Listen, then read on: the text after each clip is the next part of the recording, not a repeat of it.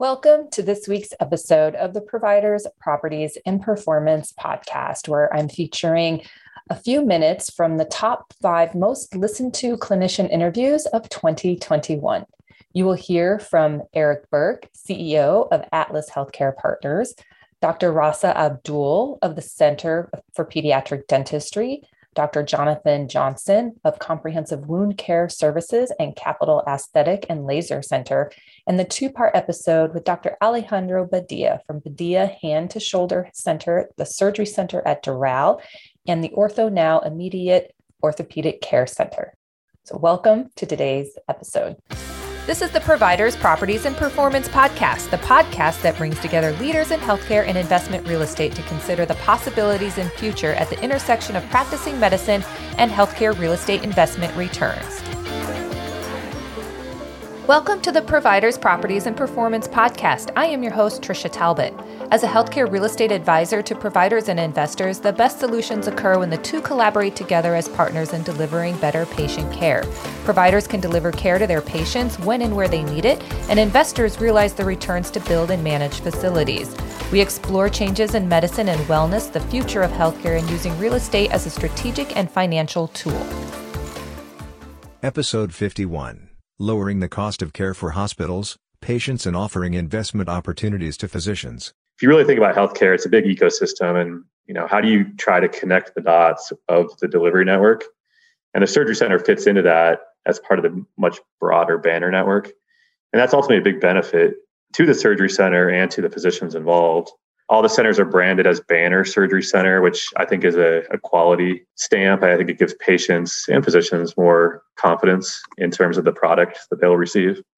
So it's a great partnership. That's the whole point of a surgery center partnership in our model is that, there's the health system partner, which is Banner, the management company partner, which is Atlas, and then all the physician partners, and everybody brings value and benefit to the relationship. Welcome to this week's episode of the Providers, Properties, and Performance podcast, where I interview Eric Burke, CEO of Atlas Healthcare Partners. Atlas owns and operates ambulatory surgery centers together with Banner Health throughout its markets.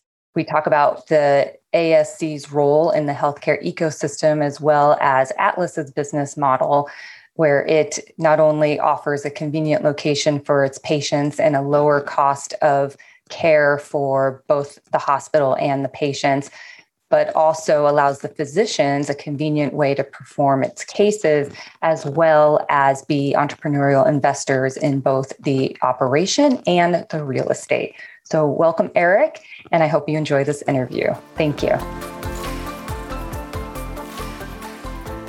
Eric, welcome to the Providers, Properties, and Performance podcast. Thanks, Tricia. I appreciate it. So we initially met when you were with another ASC operator, and now you're with Atlas Healthcare Partners. So tell me the background of Atlas. Yeah, thanks. That's a good question. So my career has really been largely in outpatient surgery center development and management. We had an opportunity in 2018 to work with Banner Health. They were looking to develop an outpatient surgery center network and strategy, and asked us, me and my partner Vaughn, to start Atlas basically as a new company to be that partner for them. And as part of that partnership, we manage all of their surgery centers, which their markets are all of Arizona, primarily Phoenix and Tucson, but I do think that'll expand into other parts of Arizona over time, as well as northern Colorado, the Greeley, Fort Collins, Loveland area. Banner's also acquired a hospital in eastern Wyoming, which will probably be added to the market as well. So we manage their centers for them, which we could talk about in more detail. And then we also help them with their surgery center strategy, which leads to the development of the network. So we've helped them acquire multiple new centers to add to the network, and then develop from a de novo greenfield standpoint, new centers. So our role is to develop, manage, and then co-own the centers with Banner and physicians.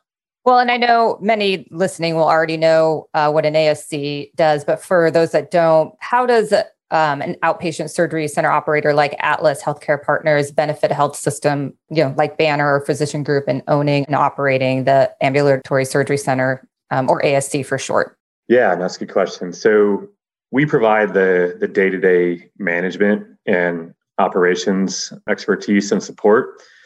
And so our team does everything operationally, from helping to identify new physicians who are looking for a place to do surgery. The benefits of surgery centers are significant, but they're convenient for the surgeon and the physicians, as well as the patient. You don't have to go to typically a large hospital. There's easy parking. You're in and out, and so it's a very efficient, convenient experience for both physician and patient. And then it's high quality. I believe that our quality in a lot of ways is higher than what you'd find in an acute care setting, because all we do is outpatient surgery, whereas hospitals obviously do other things. There's higher risk of infection. There's obviously now with COVID, I think we're COVID free. We test all patients prior to day of service. So I think we provide that quality that everybody's looking for. And then additionally, it's more affordable. The industry is really moving outpatient because of cost more than anything. The insurance companies obviously see that there's a savings opportunity for them. The patients are now being stuck with the bill more and more. So between co-insurance and deductibles, patients are becoming consumers and they're looking for lower cost options. And then physicians are able to invest into surgery centers. They're more convenient for the doctors, more efficient, plus they can have a financial return on their investment. So they believe that surgery centers are a better option for them more and more. And then the health systems themselves, Banner included, now sees that really healthcare is being delivered through a network, and it doesn't all run through a centralized acute care hospital. Mm-hmm. Banner's trying to build out a network of providers, facilities and physicians and other clinicians that can treat you where you need to be treated. So, the right price at the right time to keep you as healthy as possible. And Banner's also invested into insurance products themselves. And so that cost of care is now something that they're motivated to really bring down as well. So what we do is provide the professional management of the surgery center. And there's a lot that goes into management of it. We do everything from that support and oversight to providing the accounting, the financial reporting, the payroll, the legal support, the compliance, the HR services. All the employees are Atlas employees, including the nurses, the techs. Everybody who works in the center is an Atlas employee. So we manage the HR, the benefits, the payroll, everything that goes with that. The IT, we ensure that all the systems are in place and working properly. Clinical support to ensure that safety and quality is at the highest level. The marketing for the center to ensure that they can continue to grow, add more physicians, add more cases. Managed care support, which is a really big benefit of the partnership with Banner, is that we're able to contract with the insurance companies as an affiliate of Banner Health, which allows us to, I think, have ultimately more size and scale when we're negotiating than as a single surgery center. But we provide that strategic expertise, purchase services, how you contract for various services within the center, the revenue cycle, which is all the coding, billing, collections aspect. We also help with the supply chain, the physician credentialing, the workforce management. So there's a lot that goes into managing a surgery center, and we provide that basically full service. Episode 43, A Dentist's Journey Through Healthcare Real Estate Ownership. I think the positives are always, of course, in real estate that you own. My dad, I've learned so much from him. He always said to me, buy real estate now and regret it later. So I think owning your own real estate, of course, is the best thing. And if you especially work in it as well, because at the end of it, yes, I've attended courses where they talk about the tax benefits of renting and not having to worry about anything and so on. But at the end of it, 15-year, 25, 35, 40-year career, you have that property that's accumulated a lot of wealth in it, and the value of it is much higher. This week's episode is a conversation with Dr. Rasa Abdul, a pediatric dentist, regarding his practice called the Center for Pediatric Dentistry, located in Gilbert, Arizona. Our discussion includes his path to pediatric dentistry and his philosophy on care. Dr. Abdul shares with us how he finally opened a new practice in his current building that he owned for several years prior. He strategically located his practice near where he lives, realizing the financial benefits of ownership. And we discuss how he delegates the day-to-day ownership tasks to a professional property management company. I hope you enjoy listening to this interview as much as I enjoyed my conversation with Dr. Abdul. Please join me next week for my interview with Robin Farman-Farmain, a health technology expert, entrepreneur, and public speaker. Rasa, welcome to the Providers, Properties, and Performance podcast. Excellent. Thanks for having me. Well, thank you for agreeing to this interview. I'm excited for you to share with the listeners your experience as a pediatric dentist and being a physician owner of your own property where you operate your dental practice. Yes. So tell me a little bit about the Center of Pediatric Dentistry in Gilbert, Arizona. How long have you been in business? And, specific to your practice, I think being in that location, it targets a lot of growing families. Definitely. Well, I've been practicing now as a pediatric dentist for over 24, 25 years. I had another practice that I sold, which was a rental. I was renting that property and I sold that a few years ago, stayed on board, worked as an associate, and then decided to do my practice all over again. And I thought, what better place than my own building that I had owned for a few years? Because when I was looking around, it was really tough getting a good rent, a decent rent. So I thought, why not just go into my own property? So this idea started in 2019 early, and then to late 2019 is when we actually opened up the practice, December of 2019. And of course, worked for a few months and COVID happened and here we are. Wow. Yeah, COVID has thrown us all for a loop for sure. Yeah. So when you talk about I want to touch on the real estate a little bit, then I want to talk about your practice a little more. But, with regard to the rental rates, what I have found too, if you recall building this out, your price per square foot for your improvements is probably north of $100 a square foot. Correct. And so, when you're thinking about leasing, you're paying the lease rate, you'll get some of that tenant improvement from the landlord for the lease, but probably not that much, maybe half. So, investing in this also saves you some money in the fact that because you have to invest so much in your tenant improvement build out, it makes a lot of sense to own your own space. It definitely did in my case too, because when I was searching for a rental property, of course, I noticed that the areas that I wanted to be in, the bigger, more popular, denser areas, the rent was high.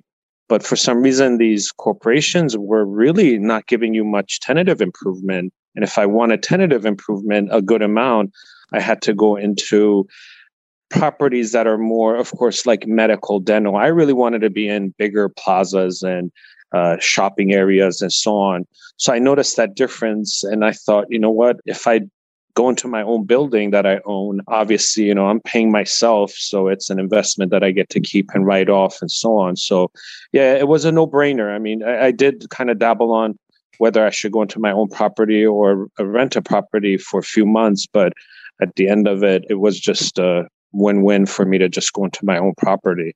And did you intend to be in Gilbert? Was that something strategic that you thought of, or because Gilbert is growing, or? Yeah, the growth definitely did influence my decision, but I live at the border of Chandler and Gilbert, so I did not want to travel far.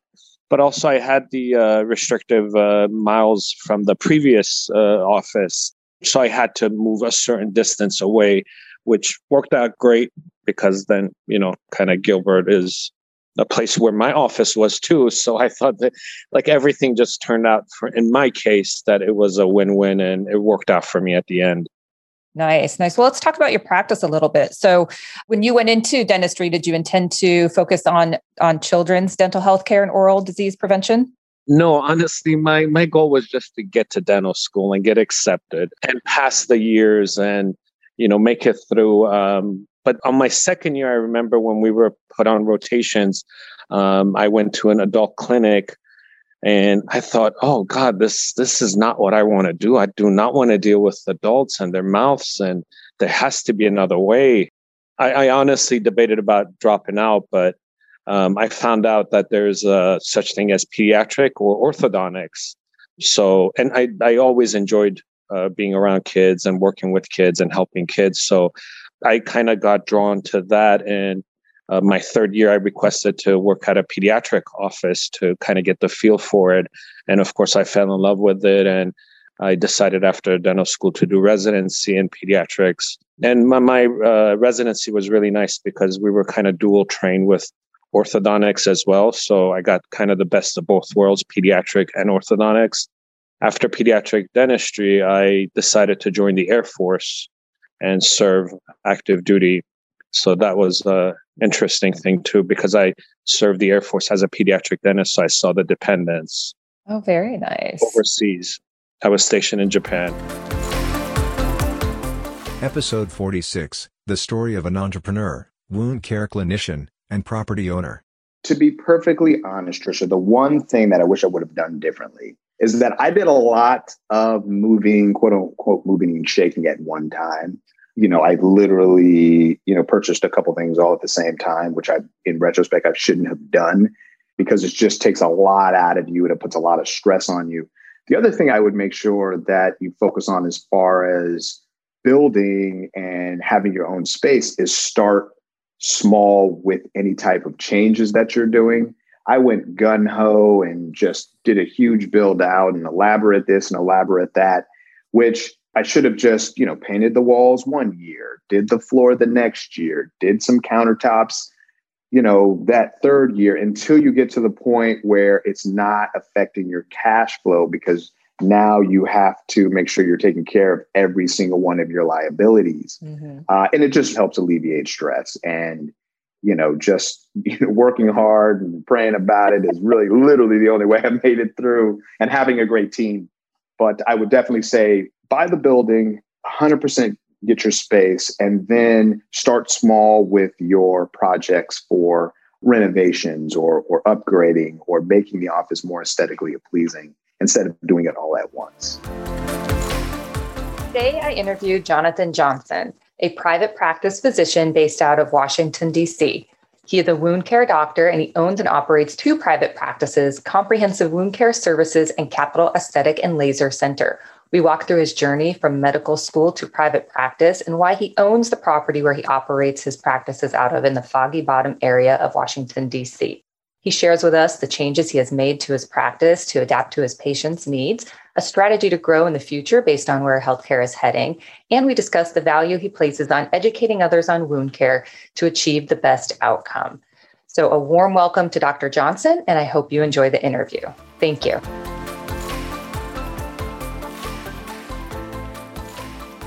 Jonathan, welcome to the Providers, Properties, and Performance podcast. Thank you. Happy to be here. Thanks for having me. So tell me about your 2 private practices, Comprehensive Wound Care Services that you called, I think, Dr. Wound, and Capital Aesthetic Laser Center. And you're all based in Washington, D.C., right? Yes, 100%. So Capital Aesthetic and Laser Center, we are a aesthetic-based clinic. I am in the aesthetics and wound care specialty practice. So we have an in-office aesthetics practice where we do non-invasive aesthetic procedures. And we also have an in-office wound care practice. We have a telemedicine-based wound care practice, which is under the moniker Dr. Wounds. And then we also have a mobile wound care service where we round to different nursing homes and take care of patients that have issues with wounds at those facilities. So it's a little extensive, but we like challenges. So why did you choose the location you did for your practice, the physical location you have for your clinic? Typically wound care clinicians focus on taking care of patients in either wound care clinics or they take care of patients in nursing homes, long-term care, et cetera. We had a really large following of patients that were being discharged and wanted an office-based resource where they could come and continue their care and we could have a great continuity of care. So we picked the Foggy Bottom area of Washington, D.C. It's a great area. We are literally right across the street from the George Washington College campus. So that is a great resource for our aesthetics and some of our facials and some of our non-invasive procedures. And we're also 5 blocks away from GW Hospital. So some of our patients, once they're discharged, they can come see us as well. We strategically located our office in a medical-based building So the majority of the tenants that are in this building are medical based. So it's a great referral source for us and for others that are specialists in the field. Very nice. That's common. I think when you're locating a medical practice, you don't want to have your patients go through law firms or title companies. And oh yeah, definitely. Of course, 100%. We want to stay as far away from law firms as possible. That's a bad word in healthcare, law firms. You don't want to talk about malpractice insurance. No, knock on wood. I'm currently practicing in DC, Virginia, Maryland, and New York. So malpractice insurance is ridiculous, obviously. That is crazy. Tell me about that. So how do you practice in all of those states? Well, I'm licensed in 11 different states. And the majority of the reason that I'm licensed in 11 different states is because our wound care practice continues to expand. And we want to make sure that we have a footprint in states that need our help. And in order, obviously, to do business in those states, you need a medical license. So that's number one. Number two, with the COVID outbreak, we're able to service patients from a telemedicine-based standpoint. And in order to service those patients in the future, I feel that you're going to need a medical license in that specific state, regardless if you're physically there or if you have a physical location in that specific state. Currently now, CMS allows you to see patients cross state lines. But I think when everything gets back to normal, those regulations will tighten just a little bit, but still allow us to practice across state lines from a telemedicine standpoint, as long as you have a license. I think that's a great vision. It's great because it allows you to grow and expand and scale. And it also helps you to be able to see as many people as you can and provide the best care. Absolutely. It's interesting. My last interview was with a woman who she does a lot on thought leadership, and she was discussing how practices adapting to the new healthcare economy, where consumerism by patients is increasing, based on more healthcare costs being transferred to them. So, I see that you do a lot with educational videos and outreach and everything for helping your patients have a resource, I think, either to learn about you before they become a patient or after they become a patient. And you also provide that education, to other clinicians. And I think for your facilities that you partner with. So what made you think of putting that out there in order to help expand your business? So education is key. And I think that education is something from a healthcare standpoint that needs to continually be passed down or spread. Everyone needs to have correct education and the most recent education, because you want to make sure that the patients have the best care they can. The whole educating and wanting to educate comes from my mom, who was an educator. She's a Fulbright scholar and was a Spanish professor for a while. My grandfather was a teacher, and a lot of my family members are from teachers on my father and my mother's side. So it's kind of an intrinsic quality. But to be perfectly honest, Trisha, the most important thing with education is your confidence in what you know. Episode 41, A Clinician's Perspective on Healthcare. Part 1 of 2. That was definitely in my mind, but I'm also very centrally located now. It's a small city called Doral. It's just west of the airport. It's right near the Trump Doral Hotel. And the interesting thing is it's in the only real industrial area of Miami-Dade County. So I'm literally minutes away from a bunch of manufacturing facilities. There's about 400 aviation companies, flowers that come in from Latin America, and they get packaged here. So all these, at least for me as a hand surgeon, you typically only work a few minutes from here. It just makes sense. Before I was in a very residential part near one of the big hospitals, but my patients were traveling. This location really makes a lot more sense. I'm very excited to bring you the next 2 weeks of episodes interviewing Dr. Alejandro Padilla. Dr. Padilla is an orthopedic surgeon focusing on hand and upper extremities based out of Miami, Florida. He operates Padilla Hand to Shoulder Center, the Surgery Center at Doral, and OrthoNow, an immediate orthopedic care center. During the pandemic, he finished his book called Healthcare from the Trenches, an insider account of the complex barriers of U.S. from the provider's and patient's perspective. His goal is to generate awareness and educate us on how insurance companies and government regulation are causing healthcare costs to skyrocket and how it affects a clinician's ability to provide care.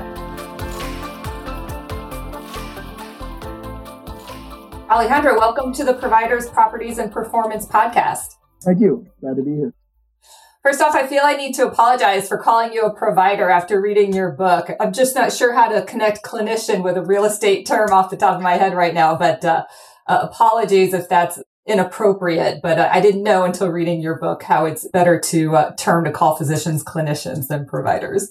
Yeah, well, that's why I put it in quotes. But it's become a sort of insurance term, which I understand, right? Because we're providing that care, but I think it's important what our role is in society and for patients. Actually, most physicians still like to be called doctor. I mean, it's we're moving too far away from those Marcus Welby days. Yeah. So just so the audience knows, a little bit about you, you're a hand and upper extremity orthopedic surgeon. And how many years have you been in private practice, and how many years did you work at a hospital? Yeah, it's a quarter century now. I've always been in private practice. I have a lot of respect for my colleagues who go into academia where they're teaching more and more research, but I've done those roles, and I think you can do that in private practice. And one of my concerns is that is a kind of a dying of the pressures that I talk about in the book. So I've always been in practice. I co-founded a group called Miami Hand Center, which grew to the point where, like many physician practices, disbanded, like divorce. But it's all good, and I started my own center. And then afterwards, I saw the need for something beyond my practice, which I'm sure we'll talk about, which is Ortho Now.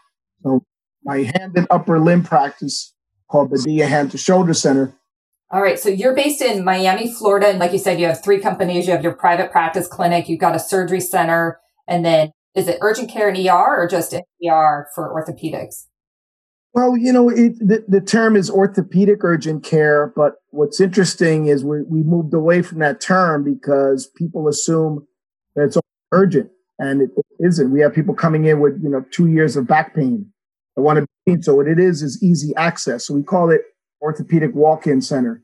And then reading your book, you started these as an entrepreneur to make the most efficient use of your time and make your surgery schedule more efficient for you and take more control of your compensation, as well as provide better care for your patients. And I'm assuming at more economical cost than going to the doctor or, as you mentioned, going through the route of the primary care physician first, just to go through a bunch of unnecessary therapy and things like that. Yeah, there's just so many hurdles that patients have to jump over to get care nowadays. And it's because I see a lot of international patients, and ironically, they go through less of that than we do. So we're continuously making our own healthcare system more complex, even though I firmly believe as a proud American that we really have some of the best, if not the best healthcare in the world, but that it's become so cumbersome. So that was a goal that, well, at least with Ortho Now, is for people to start the journey in the right place. And then if something is complex, then they would be routed to somebody like myself. If it's a knee problem, they would see my colleague who sees almost exclusively knee problems, right? I mean, kind of who you want treating. If you have a liver problem, you want to get to that liver specialist, right?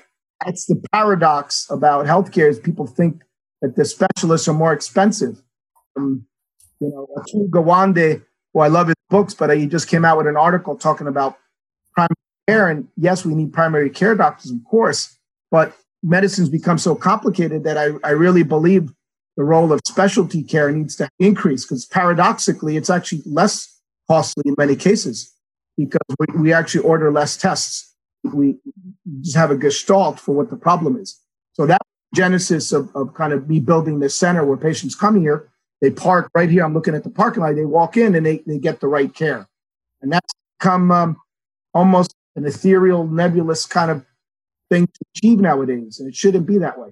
Well, and I see that your clinic is strategically located by the Miami International Airport. Is that to make it easy for people to fly in and see you, I'm assuming? Yeah, that was definitely in my mind, but I'm also very centrally located now. It's a small city called Doral. It's just west of the airport. It's right near the Trump Doral Hotel.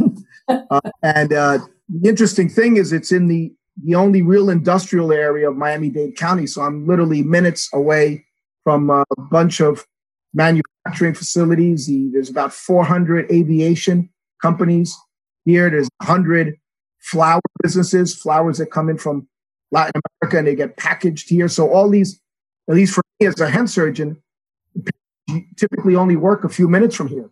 Just makes sense. Before I was in a very residential part near one of the big hospitals, but most of my patients were traveling to get there. So it just, this location really makes a lot more sense. Episode 42, A Clinician's Perspective on Healthcare. Part 2 of 2. And I think that requires the public talking about it. I mean, if we could talk about the problems in healthcare as much as we did about, something as unfortunate as racial injustice, but think about how much it's on the public mind now. Now, I'm not suggesting that we burn or break windows, right? But I think that we really need to talk about this on social media. And I can tell you that I have a group called Healthcare from the Trenches, and I'm trying to encourage this banter. And believe me, there are people who certainly disagree with me, but that's great because that encourages us to dialogue and learn and improve because the status quo is just not acceptable. This week's episode is part 2 of my interview with Dr. Alejandro Padilla. Dr. Padilla is an orthopedic surgeon focusing on hand and upper extremities based out of Miami, Florida. He operates Padilla Hand to Shoulder Center, the Surgery Center at Doral, and Ortho Now, an immediate orthopedic care center. During the pandemic, he finished his book called Healthcare from the Trenches, an insider account of the complex barriers of the U.S. healthcare from the providers and patients' perspective. His goal is to generate awareness and educate us on how insurance companies and government regulation are causing healthcare costs to skyrocket and how it affects a clinician's ability to provide us care. Well, I want to discuss this cost savings analysis that you provided to your local government, which I thought kind of puts the nail on the head, with regard to the cost savings that can be achieved through going directly to the right physician or, going through the current system. And, you talk about this, it's de Quervain's tendonitis, and you show the example that the traditional system goes through the primary care, which puts them through months of therapy, which is painful and not helpful. And then, going into a clinic like your orthopedic urgent care /ER, there's a cost savings. And that's pretty significant. I mean, the traditional system, you could save the county of Miami almost $10 million a year, in the city of Miami, $1.3 million. I mean, that's insane. And that's just with the workers' compensation. So if you look at just in general, employer health, so just the employees in both those government entities, little Johnny gets hurt playing soccer, there's a cost associated with that. Not to mention that, mom or dad may take a half a day off of work to take that kid to the doctor. And many times here in Miami, they'll go to the children's hospital and then they have to go to the orthopedist. The orthopedist is 2 weeks out with appointments. I mean, it's a mess. But the numbers I stated are actually well researched by our team. And what it's basically said is that if all of the work comp claims, the orthopedic claims for our county and the largest city in Miami-Dade County, which is Miami, if those workers came to a specialized orthopedic walk-in center, right, like ours, as opposed to a general urgent care, the hospital, and occupational health center, which is where most of them go because they have a contract.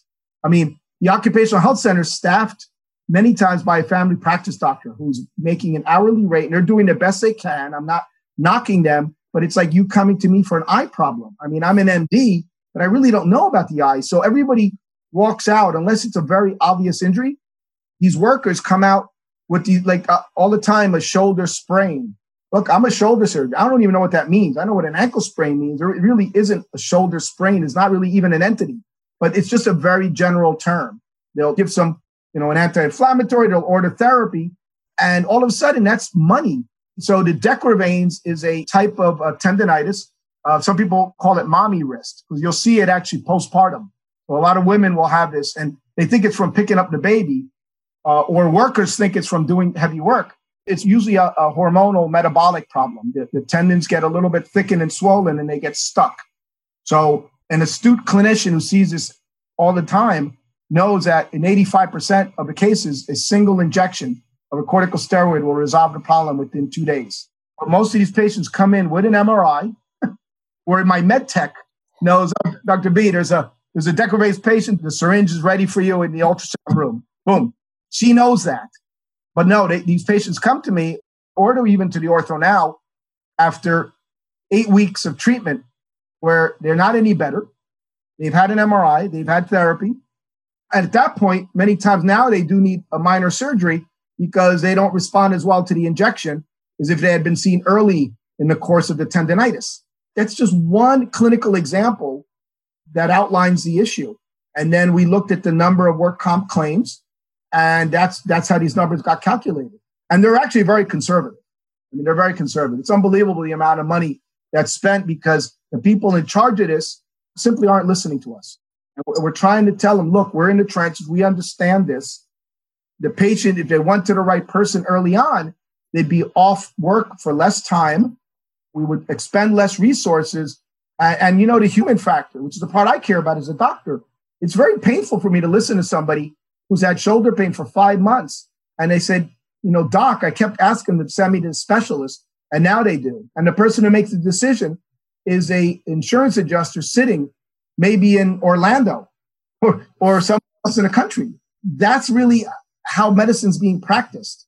And I think people don't understand that.